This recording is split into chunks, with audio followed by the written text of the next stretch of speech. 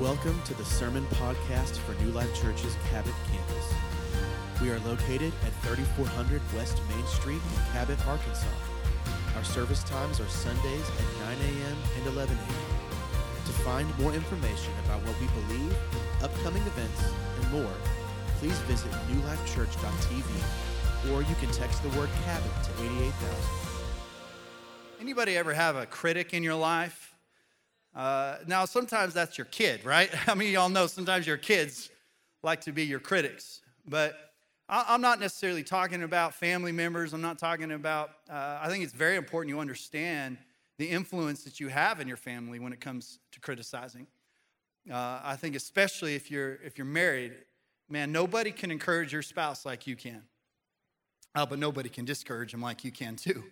And so you got to be aware of that. But I'm talking more about like just those outside influences, those outside voices, the outside noise that all of us at one point or another have to deal with. I want to just say this. I felt convicted. I needed to bring attention to the fact. I believe with all my heart that we are living in the last days. Okay? And I think it's very, very important that you are aware that even prophetically speaking, according to the Word of God, there is a short checklist of things that need to happen still before Jesus comes back. And I think it's incredibly important that you have an urgency in your spirit. And I've just been praying that the Holy Spirit would bring some conviction in all of our lives around the priorities of our time and what we do with it. Because there could be in a moment, in an instant, it could happen at any point. In a moment, in an instant, we're going to stand before God.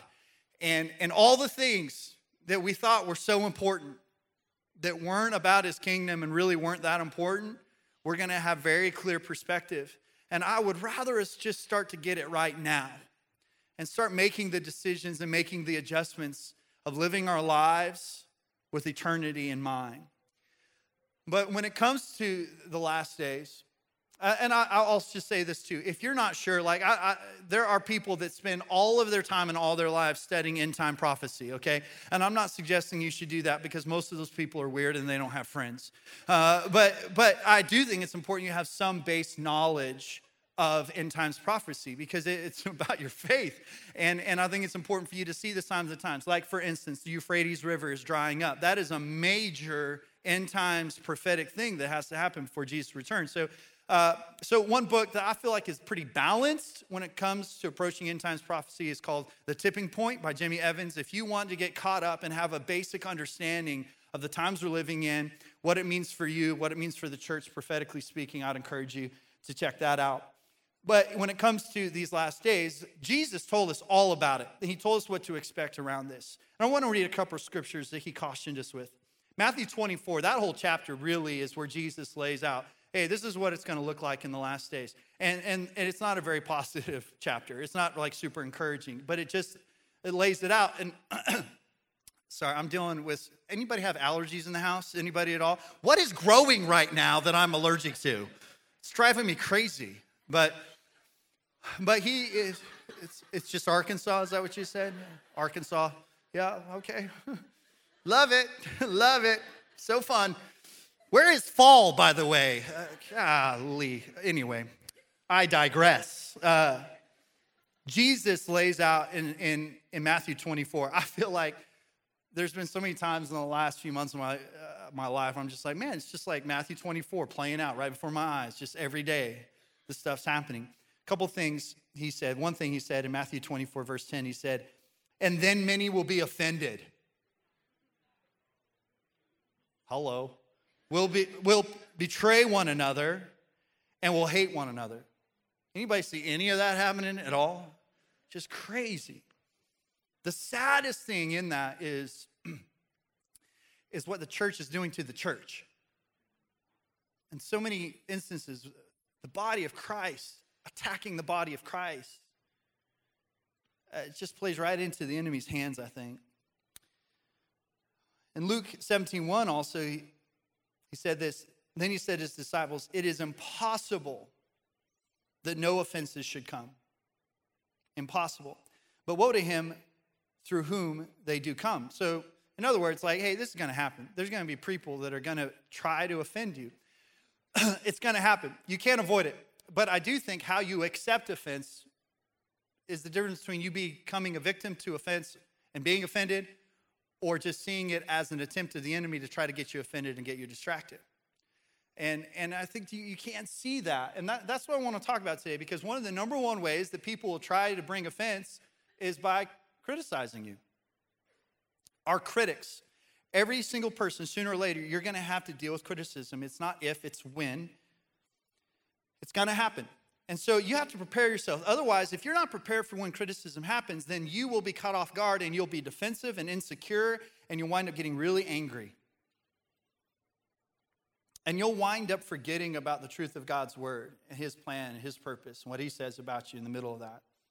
God wants you to be ready so that you're not swept away either in your own flesh or just completely distracted away from God's plan. So the Bible talks about this all the time. 1 Corinthians 16:9 says this: there is great opportunity here for effective work, even though there is much opposition. I can see that around me. Tons of opportunity, tons of opposition. I've been describing to people that this has been a season of harvest and hostility. And I've talked to a lot of people like, yeah, I can relate to that. Like, in other words, the enemy's been coming against people. Simultaneously, God has been producing so much blessing. And I'm thankful that I can see very clearly that God's harvest in this season is far greater than any pitiful little attack the enemies try to bring against us. I'm thankful for that. In 2 Peter 3:3 it says, it's important for you to understand that in the last days, scoffers will make fun of you. And in Philippians 1:29, for you have been given not only the privilege of trusting in Christ, but also the privilege of suffering with him. Yay! But this is a part of a Christian walk. I would say this: if you are not finding yourself in some fashion being criticized, being talked down to, mocked, or even hated because of your faith has stayed way too private. You can make a private decision to follow Jesus, but your faith is meant to be public. People should know you're a Christ follower. Jesus was the only one who got criticism 100% right his entire life. We see many people throughout the word, prophets, disciples, run in fear from criticism and threats. One guy cut someone's ear off because of criticism. One guy just got completely overwhelmed by panic attacks because of criticism, someone criticizing him. King David, most of us are familiar with him. He was a bit of a mixed bag when it came to the subject of criticism. He lived this extraordinary life. He had this epic tale of killing a giant, returning the ark back to Jerusalem, just an incredible king, warrior. He was God's anointed. And he had to overcome a lot in his life when it came to criticism. When you see him, though, at the end of his life, you would think, man, what would someone like David say at the end of his life? Like, to me, I would expect it to be this amazing speech followed up with a release of a worship album, you know, that's how you would expect David to end his life. It's like, man, we're going to miss him. Have you heard his new album? Oh, it's powerful, you know, exactly what we expected. And so, but at the end of his life, he calls his son Solomon to come to him. And so Solomon comes, and he starts off pretty good. Like, he's like, hey, Solomon, never depart from God's decrees. You know, if you'll follow him, worship him, God will bless you. But then it turns into like a scene from The Godfather. He's like, come a little closer. I want you to know when I'm gone, there's a couple people I want you to take care of for me, all right? Basically, like, hey, there's a couple people that I have some offense towards, and I want you to kill them for me. So being a follower of the Word of God, I called my son Corbin into the room this week, and I said, Corbin, when I'm dead, there's a couple of people I just want to make you aware of. and I just, take care of them, if you will. I'm joking. I didn't do that. But I understand, like, when you're dealing with criticism from people, man, it can make you really angry, irrational, hateful. Listen, we're not always going to ace this subject. David didn't actually get it right because one of the people that he actually told Solomon that he wanted to kill is the guy that we're going to talk about today, that he handled criticism initially correctly. Okay, so we're not always going to get this right, and there's grace. But I do think that God would want us to figure out how to handle criticism. Growing up, I dealt with a lot of criticism. I received criticism a lot growing up for a lot of different reasons. One that sticks out to me, and probably sticks out to a lot of you. How many of you received a lot of criticism because of the clothes you wore growing up? Anybody in the house? Like, I got made fun of a lot because of the clothes. And so there were 5 people that just raised their hand. So everyone else, jerks. Like, yeah. I hope you get convicted now when I tell you how it made me feel, okay? But look, we didn't have a lot of money, so it was important as kids, as teenagers, like, you wanted to have the cool clothes, but we just didn't have the cool clothes, right? So let me paint a picture for you. I wore Rustler jeans, okay? Those are like the generic brand of Wrangler jeans, okay? So nobody's probably, and maybe a few of you, like Wrangler jeans, like if you were raised on a ranch or you rode horses and stuff, like they had a functional purpose, But Rustlers, no. Like Rustlers were like on the bottom shelf covered in dust below the Wrangler jeans, not anywhere close to the Levi's. Because how many of y'all know Levi's was where it was at growing up? Got to get yourself some silver tabs so you can tight roll them, which has come back for some reason, okay? So I'm wearing Rustler jeans, and then a lot of times the clothes that we would have, like if my parents were working at a store that had clothing, or we did some handiwork at a store that had clothing, we just exchanged that work for clothing. So at one point, my mom worked at a Christian bookstore. So I wound up with 12 Christian t-shirts, okay? Like that was my whole, that was all the clothes I had, and they were so cheesy. Like one of the shirts I had, it had all these ugly, mean fish on it, and they're all swimming one way. And then there was the Christian fish. And the Christian fish was swimming the other way. And it said, "Go against the flow." How many of y'all know that just wasn't cool? Like even the Christians are like, "Yeah, bro, you missed it." Yeah. Wasn't more of that, no. Shoes were important, right? Shoes were important. Like you had to have like the right shoes. Like at that point, it was the Reebok pumps. Come on, some Reebok pumps, man. That's what all the cool had. It was either the Reebok pumps or Nike. Whatever happened to Reebok? Like I don't know what happened to them, but you had to have and I was like, man, just like whatever brand name shoe, that's all I wanted, just any brand name shoe. And so my parents tried. My dad winds up getting me a pair of Reeboks, okay? And I'm like, okay, sweet, Reeboks. Until I saw them. Solid red. Solid red. Now, here's the thing. As I'm painting this picture, right? Like tight rolled Rustler jeans, big baggy Christian t-shirt, solid red shoes, and I wore trucker hats. All of a sudden, every young person here is like, "You looked amazing." Like if I had those same shoes now, I know without a shadow of a doubt I could eBay them for about $1,500. Somebody would buy those things. But here's the problem. Right around the time I'm wearing this ensemble, solid red shoes, around that time, McDonald's had a commercial. And everybody knows that knows. This commercial had a jingle to it. It went like this: "When you believe in magic, and I hope you do, you always have a friend wearing..." Yeah.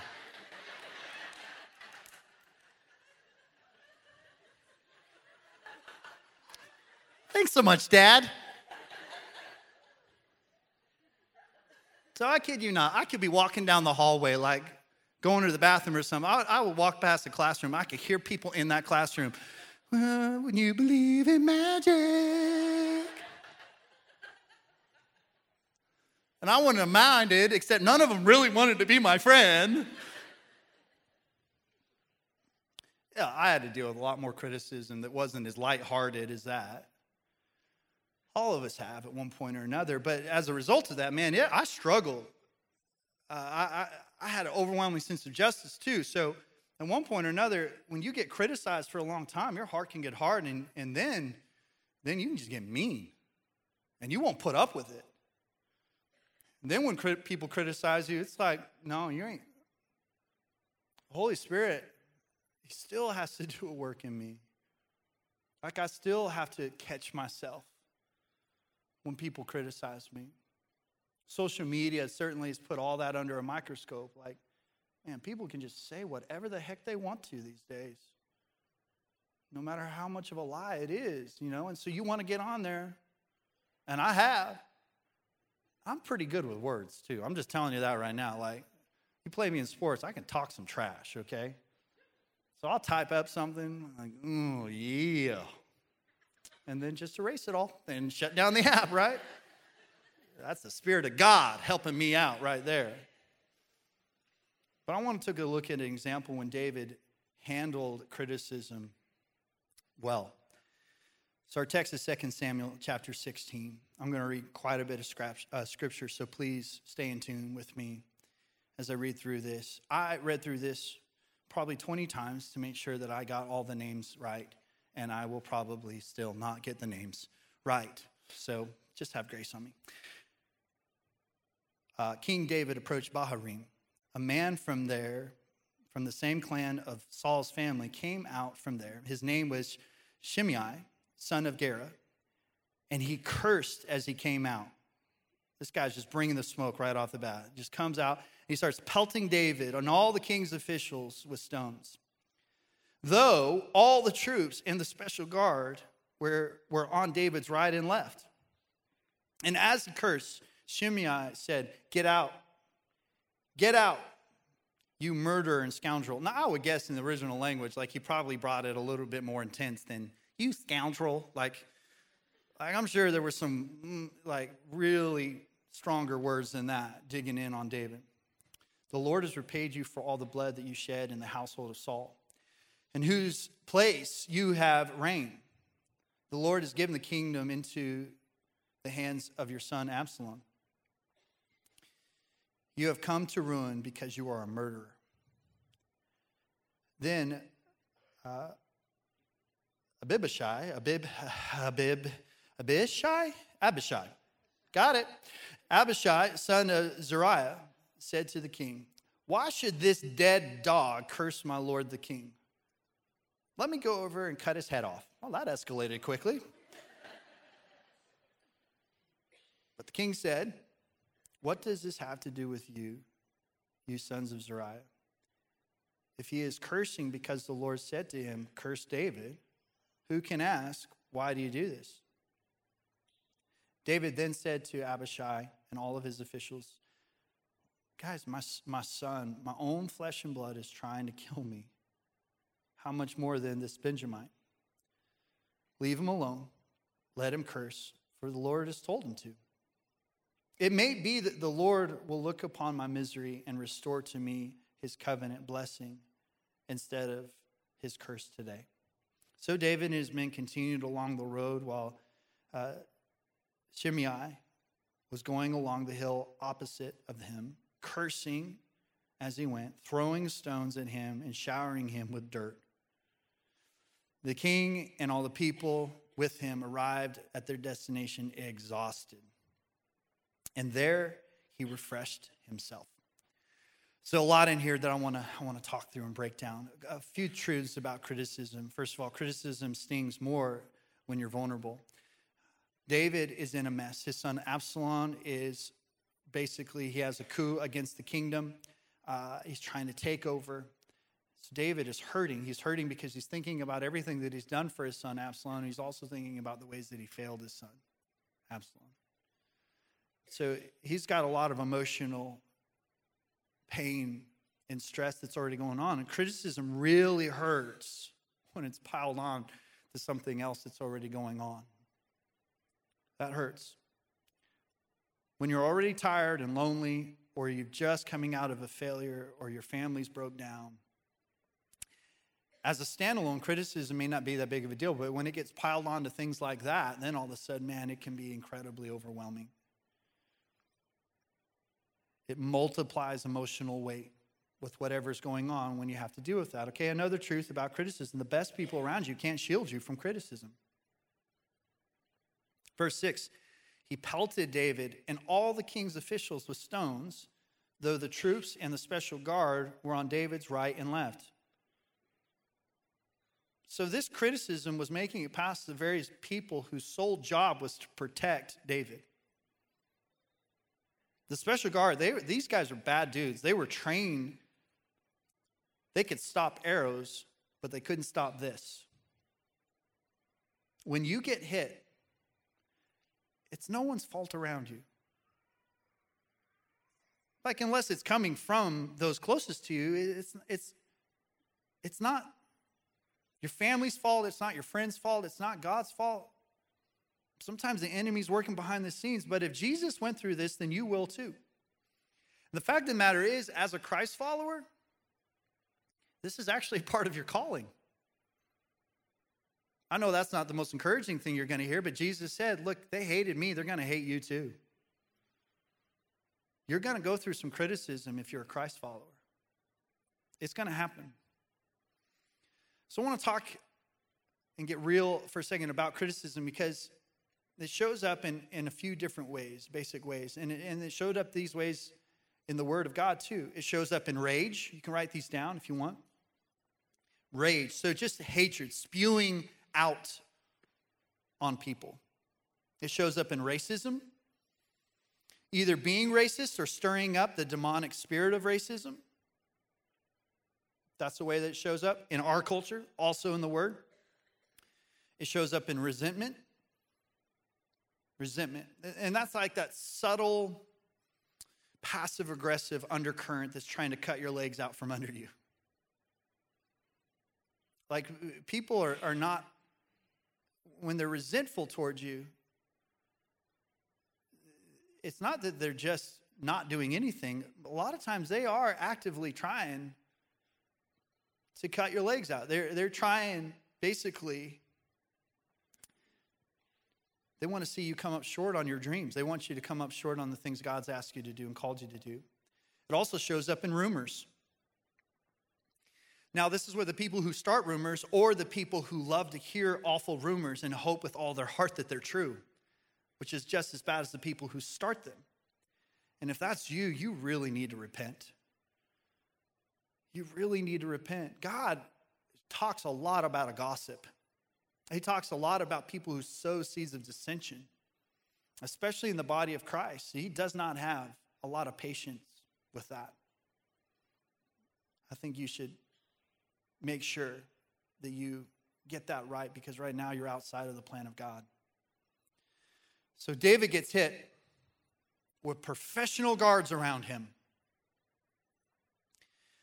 And the guy that's throwing the stones, he has accurate aim, but inaccurate information. And that's exactly what it's like with people who criticize us. Typically speaking, they don't have accurate information at all, but man, do they have good aim. Man, they just know how to get you right in your gut. Well, when resentment comes, you can't really be shielded from it. It's going to happen. Number 3, with critics, you really have two options. And we'll get a little more practical now. The first response is to react or respond. Then Abishai, son of Zeruiah, said to the king, "Why should this dead dog curse my lord the king? Let me go over and cut his head off." Okay, that's a bit of a reaction. Abishai is clearly in the flesh. Angry words, angry spirit with angry plans. Now, I will say there's been plenty of times in my life where I would say, this is probably not God, and I would encourage you not to be like Abishai, but it sure feels good to have a friend every once in a while like Abishai, right? Like that one friend's like, oh no, they didn't. We're not going to let them criticize you like this. Like that friend that say, hey, James, I know this spot in the deer woods. No one would ever know. And I'd be like, no, stop that. Get thee behind thee, Satan. But keep talking. Like tell me what. And this is why I always keep at least a couple friends around me that are saved, but just barely saved, all right? Because I think everybody needs a couple friends like that. But you know what? This is where cancel culture comes from. This angry, reactive, aggressively trying to eliminate any kind of dissenting voice. People that respond in their flesh, they only want to have people around them that agree with everything they have to say. That is the culture we're living in. Maybe some of you have been guilty of that. Like, oh, no, you can't say that. You can't have a different opinion. I am right. You are wrong. Blocked. Unfollow. Well, that's the reaction. Or you can respond. Verse 10, but the king said, what does this have to do with you, you sons of Zeruiah?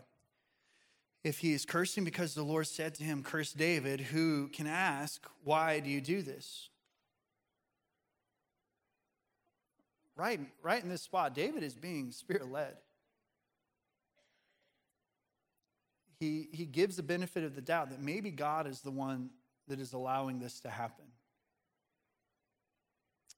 That even though God may not be causing this, he knows God wants to use this. And he can use it. And I'm going to choose to let him use it. And David certainly had the ability to absorb some blows. But this is the character of Jesus. This is a foreshadowing of it. No one had to go through more criticism than Jesus. But he just trusts that God's mercy is going to be upon him. He trusts that. And what David allows us to do is David puts in perspective that this criticism that's coming from this guy is nothing compared to what's happening with his family. Like, that was a much bigger issue. And when you're Spirit-led, you will bring those really just unimportant things down to their proper size. And I think that's really important. You've just got to step back and get some perspective. In light of eternity, what does this criticism really do? It doesn't matter. And I get tested on this all the time. It happened at the end of the game last night. Right? At the end of that game, I just had to say, in light of eternity, God does not care about a football game. And when it comes to heaven and hell, am I really going to invest any more emotional energy in a game in comparison to souls? The Word of God, truth? I've got to let the Holy Spirit and let His grace put things in proper perspective and bring them down to proper size. Because here's the thing, when you handle a critic in the flesh, it means that you're going to have to set down what God has given you to be faithful with to go pick up your offense to try to get back at the critic. And the picture is this: God has handed you some responsibilities. And all of us have to be led by the Spirit and led by the conviction and the standard of the Word of God to look and see, okay, this is what God has actually asked me to carry and handle. And all of us have that calling and all of us have that responsibility. But anytime you make the decision to react in the flesh, you set those things down and you go pick up something in the natural world that is temporary. And unknowingly, you play right into the enemy's hand. You at that point, you could win the argument and completely have lost the battle. Because the enemy loves for us to respond in the flesh. There are times you can be so right, you're wrong. And for any of us that have that overwhelming sense of justice, we got to be aware of that. Just because you say the right thing and with the right words, but not led by the Spirit with the right tone and the right way and the right timing, doesn't mean it's right. We have to be Spirit-led with that. You can either react or you can respond. Criticism cannot stop the will of God unless you stop. Criticism cannot stop the will of God unless you stop. The king and all the people with him arrived at their destination exhausted. That's amazing leadership. Because here's the thing. This is a 21-mile journey. Okay? And they're on donkeys and walking. So this is 10 to 12 hours of putting up with this. 10 to 12 hours of somebody throwing rocks at you, cussing you, criticizing you. I don't know about you. It'd be hard for me to go 100 yards putting up with that. For 21 miles, they put up with this. And David never gets sidetracked. He stays focused on where he's going, and he got there. And I find that too many people fold and give up and give in at the slightest amount of criticism. Like the fear of man drives them way more than the fear of God. And they just make the decisions like, oh, okay, well then what do you want me to say? How do you want me to say it? I'll just do it that way. You can't give up. Don't quit. God hasn't brought you this far to bail on you. And if you feel like, man, I'm just on a really rough road right now dealing with this, I want you to know that Jesus has off-road capabilities.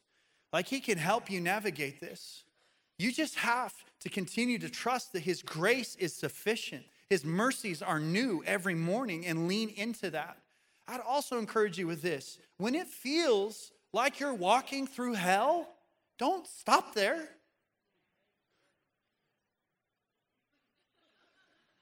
I mean, it seems pretty obvious to me. When you feel like, gosh, this is just the worst season ever. This is hell. That's the worst place to quit, in hell. Keep walking. Let his grace and mercy sustain you through and out of that place. He will. He'll show you. And last thing is this. Refresh yourself in the Lord. Second part of verse 14. And there he refreshed himself. The Hebrew word is the word naphesh. Naphesh. It means to be breathed upon by God. Man. David knew, I need God to do for me what nobody else is going to be able to do for me. There is a time where that's just going to be the truth. It's just going to be the truth. Look, every once in a while, you may need to put out on social media for everyone to know what you're going through.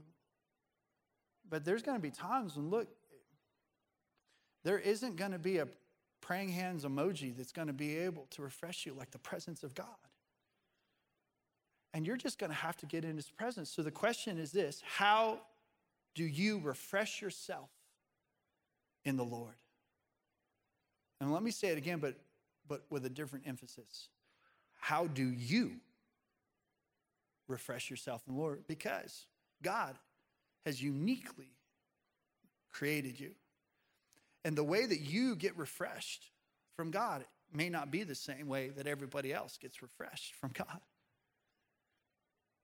But you've got to figure this out.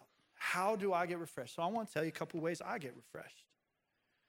There are times, look, I can have all the people in the world praying for me, believing for me, and it is still difficult. It's still hard. It still can get discouraging. And I have to refresh myself in the Lord. So one of the ways I do that is in nature, for me personally. And I got this from my dad. He got it from his granddad. But sometime when you can, if you like nature and you feel like, man, I think that is one of the places the Lord refreshes me. I want you to try this.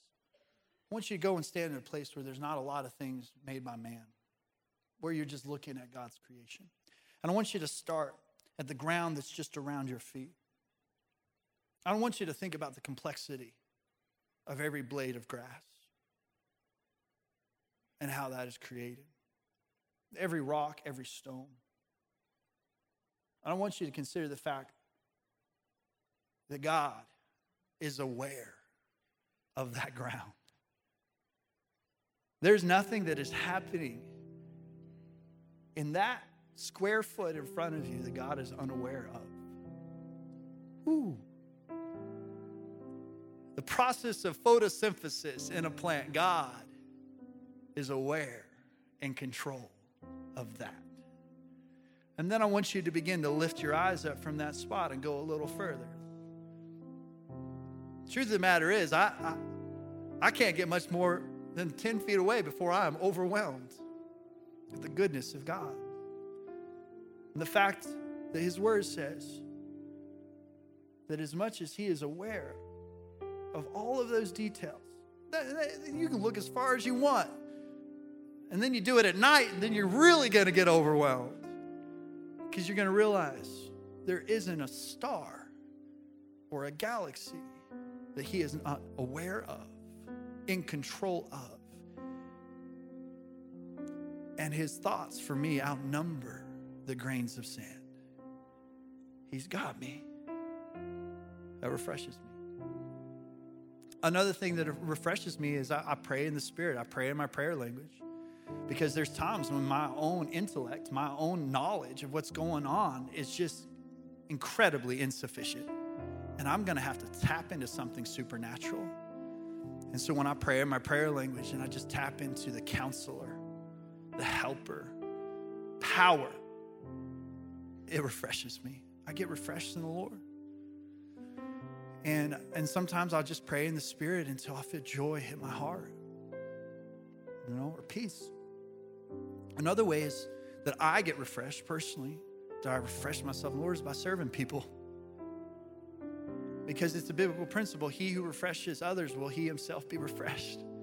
And I do find that sometimes I just get a little bit selfish. I just get a little turned in. And when I start serving other people, it helps me lift my eyes up and see other people's needs. And it's amazing. It's a supernatural deal that when I start serving other people, especially people that are hard to serve, God refreshes me in his presence. I don't know what it is going to be. It might be worship for you. It might be studying and meditating on the scriptures. I don't know what it is, but you have to know how you refresh yourself in God's presence. You have to know that. Sometimes it is fellowship. Some of you, that's the way you're going to be refreshed. You just need to be around a bunch of people. It'll refresh you. But you got to figure that out. Every week we give an opportunity. Here in a little bit, we're going to give an opportunity, and our heart behind this is to give you a chance to refresh yourself a little bit. Just spend some time. And I'd encourage you, take advantage of that. Don't be quick to run out of this place. Don't worry about where you got to go after this, or I want to get my kids before the line gets too long, or deal with traffic getting out. I promise you, one moment in the presence of God where you are refreshed is so much better than getting to a restaurant before the crowd shows up there. So much better. But I also know there might be some people in here, man, you need your soul refreshed. You need salvation. You don't have that. And I want to give you a chance for that right now. Let's close our eyes, bow our heads. If you're here and you know you're away from the Lord, one indication would be this. If I asked you the question, hey, if you died today, do you have confidence about where you would spend eternity? The fact is this, that every person who's called on Jesus as their Lord and Savior, they have a lot of confidence about that. They have confidence about eternity. And if you don't, that may be an indicator that even if you've always called yourself a Christian or always done the church thing, but right now, man, you don't feel this confidence and security that God loves you and He's with you. And when Jesus comes and returns and He calls us home, that you know without a doubt you will be counted in that assembly. And if you don't have that confidence, I know the heart of God is for you to be able to walk out of this place with all the confidence in the world. That He sees you, He loves you, and that you can be forgiven, have relationship. So for whatever reason, if you know you're away from the Lord and you need to call on Him and maybe you need to come back to Him, I want to give you an opportunity, and I want you just to be confident enough to admit it, just confess it before God, before me as your pastor, just to say, yeah, it's me. If that is you, I want you to put your hand up right now across this room. As soon as I see your hand, you can put it down, but I just want to affirm that you're making this decision, and I'm with you, and I'm going to pray with you. Yes, ma'am. Got you. Anyone else? I need to call on Jesus as my Lord and Savior. I'm away from it. Got you right here. Anyone else? I need Jesus. Look, you raising your hand and me seeing you is not what gets you saved, but you raising your hand and you just doing that as an act of your will. I know it's releasing faith inside of you. It's releasing. It's opening you up that much more to the presence of God. So there might be somebody right here. It's like, man, I don't want to raise my hand. I don't want you to see that. First of all, that might be a little bit of pride. But even if it's not pride, it's just, the reason why I'm asking you to do it is because I promise you, the moment you admit that, the moment you say, it's me, you're going to hit grace. You're going to feel grace hit your chair, hit your heart. Is there anyone else? I need to do that. I need to call on Jesus as my Lord and Savior. Yes, ma'am. Anyone else? Okay. Father, thank you so much. I saw you right there. Thank you. Father, thank you so much for those few hands. I just want us to do this. We're just, as a church family, we're going to pray with them. There might be somebody around you. They need to be able to pray this with some confidence. So I want every person in this room to repeat this prayer. Say, Heavenly Father, I need you. I'm a sinner, and I can't save myself.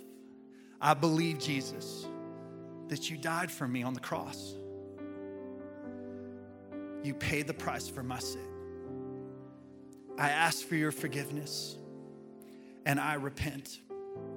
I turn away from my sin, and I turn towards you. Help me to live for you. Help me to understand your word. Help me to be led by your Spirit. Help me to be connected to the body of Christ. I surrender to you as my Lord and as my Savior. Thank you for my new life, the hope of heaven, my purpose, my calling in you. Father, thank you for every person that prayed that prayer. Some of us that didn't raise our hand, but man, we needed to pray that prayer. Thank you for your grace. Thank you for your love, your mercy. God, I just pray that we would be a people that as we enter into these last days, as we're living in a world, in a generation that it's post-Christian, we recognize that, but we also haven't given up hope. And we know that you are still moving. And we know that you're calling out a remnant of people that will still hold firmly to your truth, to not be shaken by the whims of culture, but to be founded in your word, secure in the body of Christ, connected and led by your Spirit, that we don't respond the way the world does. We respond the way you would want us to respond. Thank you for giving us that. We need your grace and mercy to do it. In Jesus' name, amen.